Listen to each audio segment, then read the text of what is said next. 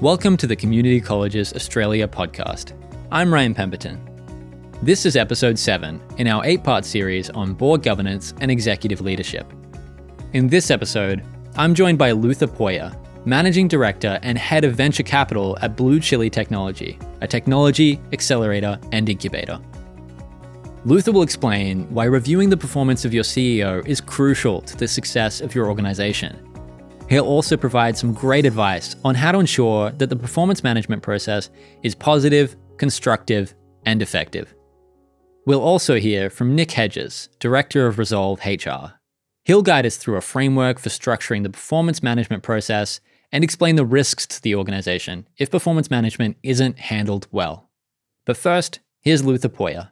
My background is about 16 years plus in the Navy, both the Canadian Navy and the Australian Navy. Also been on a number of boards, both for-profit, not-for-profit, Artolution, which is a global community arts education organization, as well as local North Shore Private School, Christian private school, where I was director for a number of years and then took over as chairman. Luther's board experience, his work coaching CEOs, as well as his Navy background, make him the perfect person to talk about best practice performance management for CEOs. In fact, one of the first things he does is reframe the term performance management. That tends to have a negative connotation. If the CEO isn't coached, isn't developed, which is what performance management really should be. It should be performance assistance, performance coaching. Then the organization suffers as a whole. Why is it that the CEO, the person arguably with the most responsibility in an organization, is often most lacking in feedback on their performance? Sure. And that's a great question because it's something that we see the outcomes in the press almost on a weekly basis. And I think it has something to do, from my observation, with the kind of cult of the CEO almost as a superhero. I certainly see that in the startup world and a real spectrum of organizational development. Startups are in their early stages. Regular companies are in, obviously, their kind of middle stages. I've worked in investment banks, which are large, mature companies, and certainly in the military, where your commanding officer is effectively your CEO. Certainly in a ship where it's 250, 300 people, and you have a mission ahead of you. So in the startup world, what I've noticed, and I think that carries through to certainly big companies, is that CEOs are really seen as the pinnacle of their career.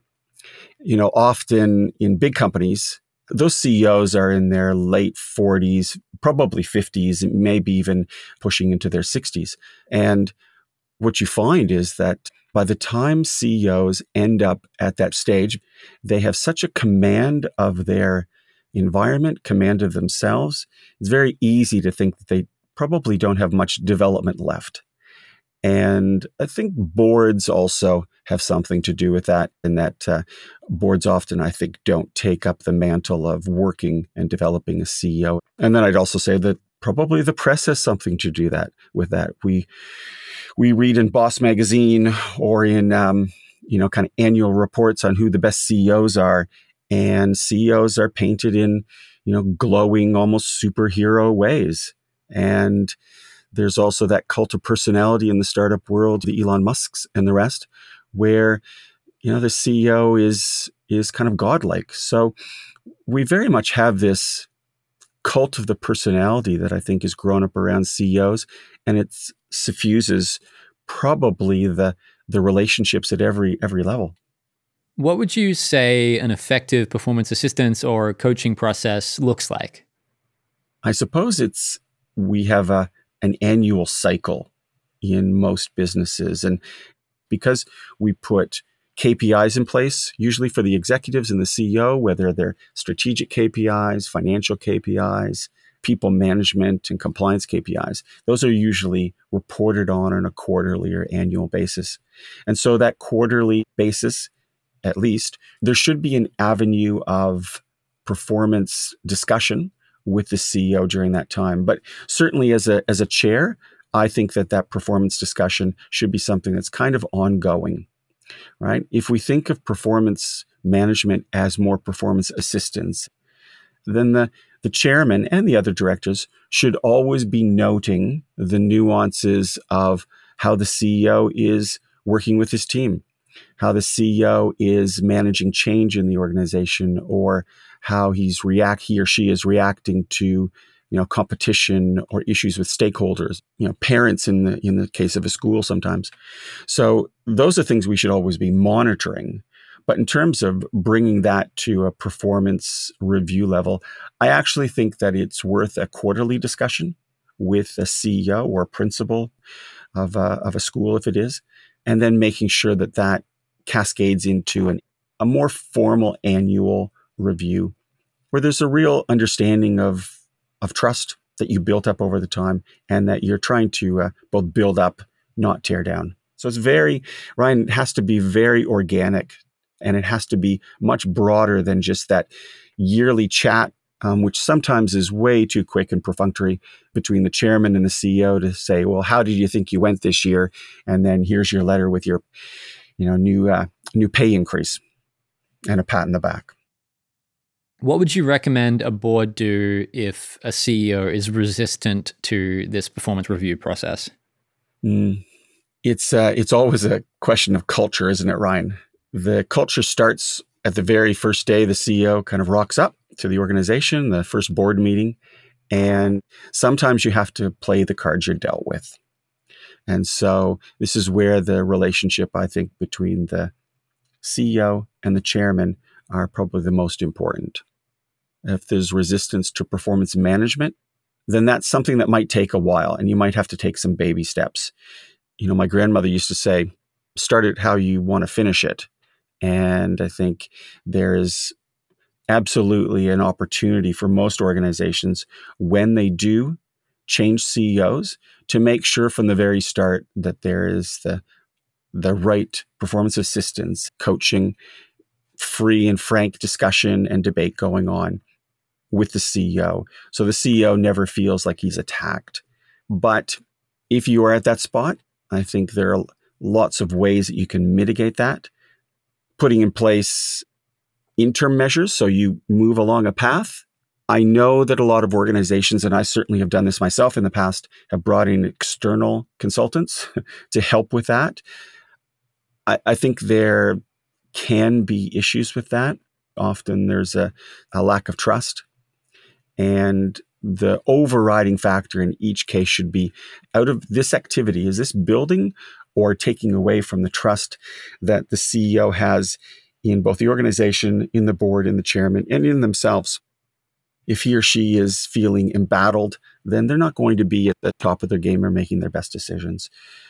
But in the end, Ryan, there is always the case, if you're starting to move down that path and you get extreme resistance, that you may have a cultural issue, and you may actually be seeing that the CEO is the wrong fit for the organization, wrong fit for the culture, the agenda that the board wants to set, or even where the business has gone. And putting in place performance assistance and management and starting that discussion will sometimes show up the cracks. What would you say are some of the risks that an organization might face if they don't review the performance of their CEO or don't review it successfully? Sure. The CEO is really the one who sets the direction in a lot of ways of both the culture, the performance, and the success of an organization. You've probably heard the phrase, the fish rots from the head, but I think it's true. And so if the CEO's performance isn't being reviewed, and all of us, if we don't keep our eyes on that plan and that strategy, the goals, the objectives, if you want, the key performance indicators, and those are reviewed every once in a while, it's very easy to get off track. As I think I told you at the start, I spent years in the Navy, and one of the basis of my career was that I was a navigator. And navigators have a particularly central role, certainly in Commonwealth warships, both in Canada and Britain, in Australia. And the direction of the ship, are you on track or off track, especially in dangerous waters, is really important. And we take positional fixes every 6 minutes. If you don't take those fixes, or you're not continually monitoring, it's very easy for the elements, current, wind, even just a bad rudder or a bad screw, to slowly take you off course.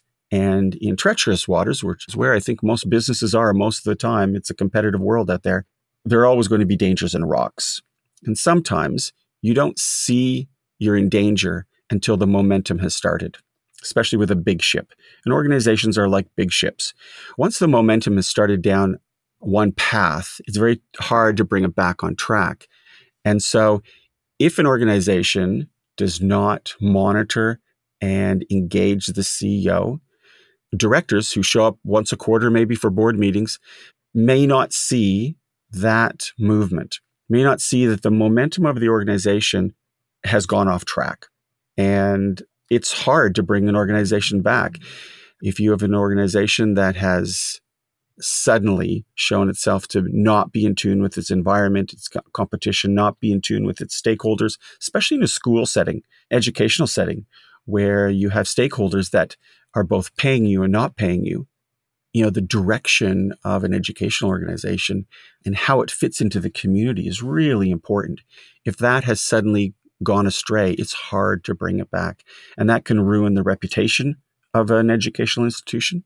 That can mean that next year you won't get as many students enrolling. That can mean that your staff start to leave. So there's so many knock-on effects. And a board and a CEO need to be very vigilant to that. You mentioned that a big factor in successfully assisting and managing the CEO's performance is building trust between the chair, the board, and the CEO. What can the board do to build up that trust? So my experience, certainly at a board level, is that it's very difficult sometimes for directors who are, as I think I said, showing up once a quarter, maybe even once a month, to receive reports from the CEO and maybe some of the senior people, and really understand what the tenor of the organization is. And so it's really incumbent, I think, upon directors, and not just the chairman, to get out and about. I know I'll sound like a Canadian there with my about. That probably means showing up for prize days, being there for activities. If you're a K-12 school or even a tertiary institution, being there to talk to parents during those times, talking with professors and teachers, kind of showing up at things. And this is where I think a lot of directors, and I will put myself in that camp when I first started out being a director, that we show up for the board meetings or the committee meetings, and we think that is the sum total of what we're doing. We really are sitting there switched to receive, and maybe a little bit of send every once in a while, just to show that we're a real director. And when it does come time to assess the CEO, give them performance assistance or management, the CEO and the rest of the leadership team will know that person, those directors, that chairman, have been involved in the day-to-day life of the organization. And that's what builds trust. That's what builds a base level, a foundation level of understanding. So I think it's really important, if you are going to go down that path, which I think every organization should, that directors are involved in the life of the organization, not just showing up for the quarterly meetings. Everyone has to keep aware that they can't stray across that imaginary line from strategic directorship level to day-to-day management, operational decision-making. It's really important, but most directors should have that maturity by then. That was Luther Poyer. I'm also joined by Nick Hedges, Director of Resolve HR, to talk us through a framework for the performance management process. For me, I often talk about a 9-step performance management process. And if you're driving, please don't pull over and start taking notes. Step 1, identify the issue. And it seems obvious, but you don't want to walk in unprepared and just sort of saying, we've got some issues, and then start to work out what they are. So you really want to have the issues identified that you need to performance manage. 2, meet with the person and address their concerns. Whether that be informally or formally. Informally, I mean, you're sending them a letter and you're putting all things down on a piece of paper and giving that whole structure around that conversation. Or if it's an informal chat where we've got some issues and there's some specific issues I want to have a chat to you about. 3, get a response from the person. As part of the process, you certainly want to gain a response from the person. So get their reaction. What are they thinking? This is a two-way process. At the end of the day, we're talking about their job. So you want to get interaction from them. 4, identify how to rectify the problem. That might not come from you as the person who's managing the process. It might also come from the person who is being managed. So together you'll come up with a plan. 5, set some desired outcomes and timeframes. So put some necessary support in place to help that person achieve the outcomes. Does it mean you need to increase your frequency of meetings? If you're meeting once every 2 weeks as a management meeting, do you need to now start meeting once a week or even more than once a week? So putting those sort of timeframes, setting those goals, those outcomes. 6, follow up on actions. All too often, we put these plans in place, let the person run, and then we've come back to them in a month or two, and now we've got to give them more feedback. And they're like, well, I had no idea how I was tracking. So following up on the process is really, really important. 7, allow time to rectify. So how long has this issue been going on? Is this something that has now just happened and we have to address it immediately? Or is this something we've been waiting to address and they've been doing this for the last 2 years? Why now all of a sudden is this a problem? So allowing that person that time to rectify their mistakes or their behavior or their performance standard is really, really important. 8, take time to assess the actions that have been taken and take further action if required. Do we need to set additional timeframes? Have we given them enough time? Have we seen small amounts of improvement, but we haven't got the 100% that we were looking for? So we've got 80%. So for that final 20%, we now need to set additional timeframes, set additional goals. And 9, make any further determinations. So if they haven't reached our standard or what is expected, then do we go down that more formal performance road of warnings or disciplinary action or those sorts of punitive type of actions? So I think that sort of 9-step process could go to any level, whether it be the CEO or somebody who's a graduate, first job out of university or some sort of tertiary education or something like that. What happens if performance management is not handled well? I think there's several things that could happen. One obvious thing is it can obviously have a negative effect on the person that is being performance managed. And what do we mean by some negative effects? It can obviously affect their productivity. It can affect the efficiency, the output from which that they're operating. You've had a difficult conversation with them. You've called them on something that's quite personal to them, which is about their work. So naturally, it could have a negative effect on their ability to manage themselves. At a wider level, it could lead to poor morale, teamwork, engagement, the work culture, poor communication between, say, the board and the CEO, or the CEO and the direct report or members of their team. If ultimately the performance management process leads into a termination and that's not handled well, we may end up with poor reputation and reputational issues. And I think that's often one really to consider, that when you're undertaking a process like this, it's really important to ensure that you've handled that process correctly, because you don't want to have those reputational issues where somebody's walking away going, well, who'd want to work in a place like this? If that's the way they treat people, who'd want to work in a place like this? That's, I guess, sort of the internal things to consider. From an external perspective, you've got issues around the legal framework. So you've got legal claims, breaches of contract, unfair dismissal claims, things like adverse action claims, discrimination claims, those sorts of things. So if performance management is not handled well, ultimately leads to termination, or even within the process itself, we can have legal claims and all of those sort of other factors that really might affect the organisation. You've been listening to Season 3 of the Community Colleges Australia Governance and Leadership podcast series, produced by Audiocraft, with funding support from the New South Wales Government. In the next episode, how do you best support staff's mental health? The behaviours of a person who may be struggling with their mental health will turn up as performance issues. And most of the time, managers are not distinguishing between one and the other. That's in the next episode of the CCA Governance podcast series. You can find all our episodes at cca.edu.au.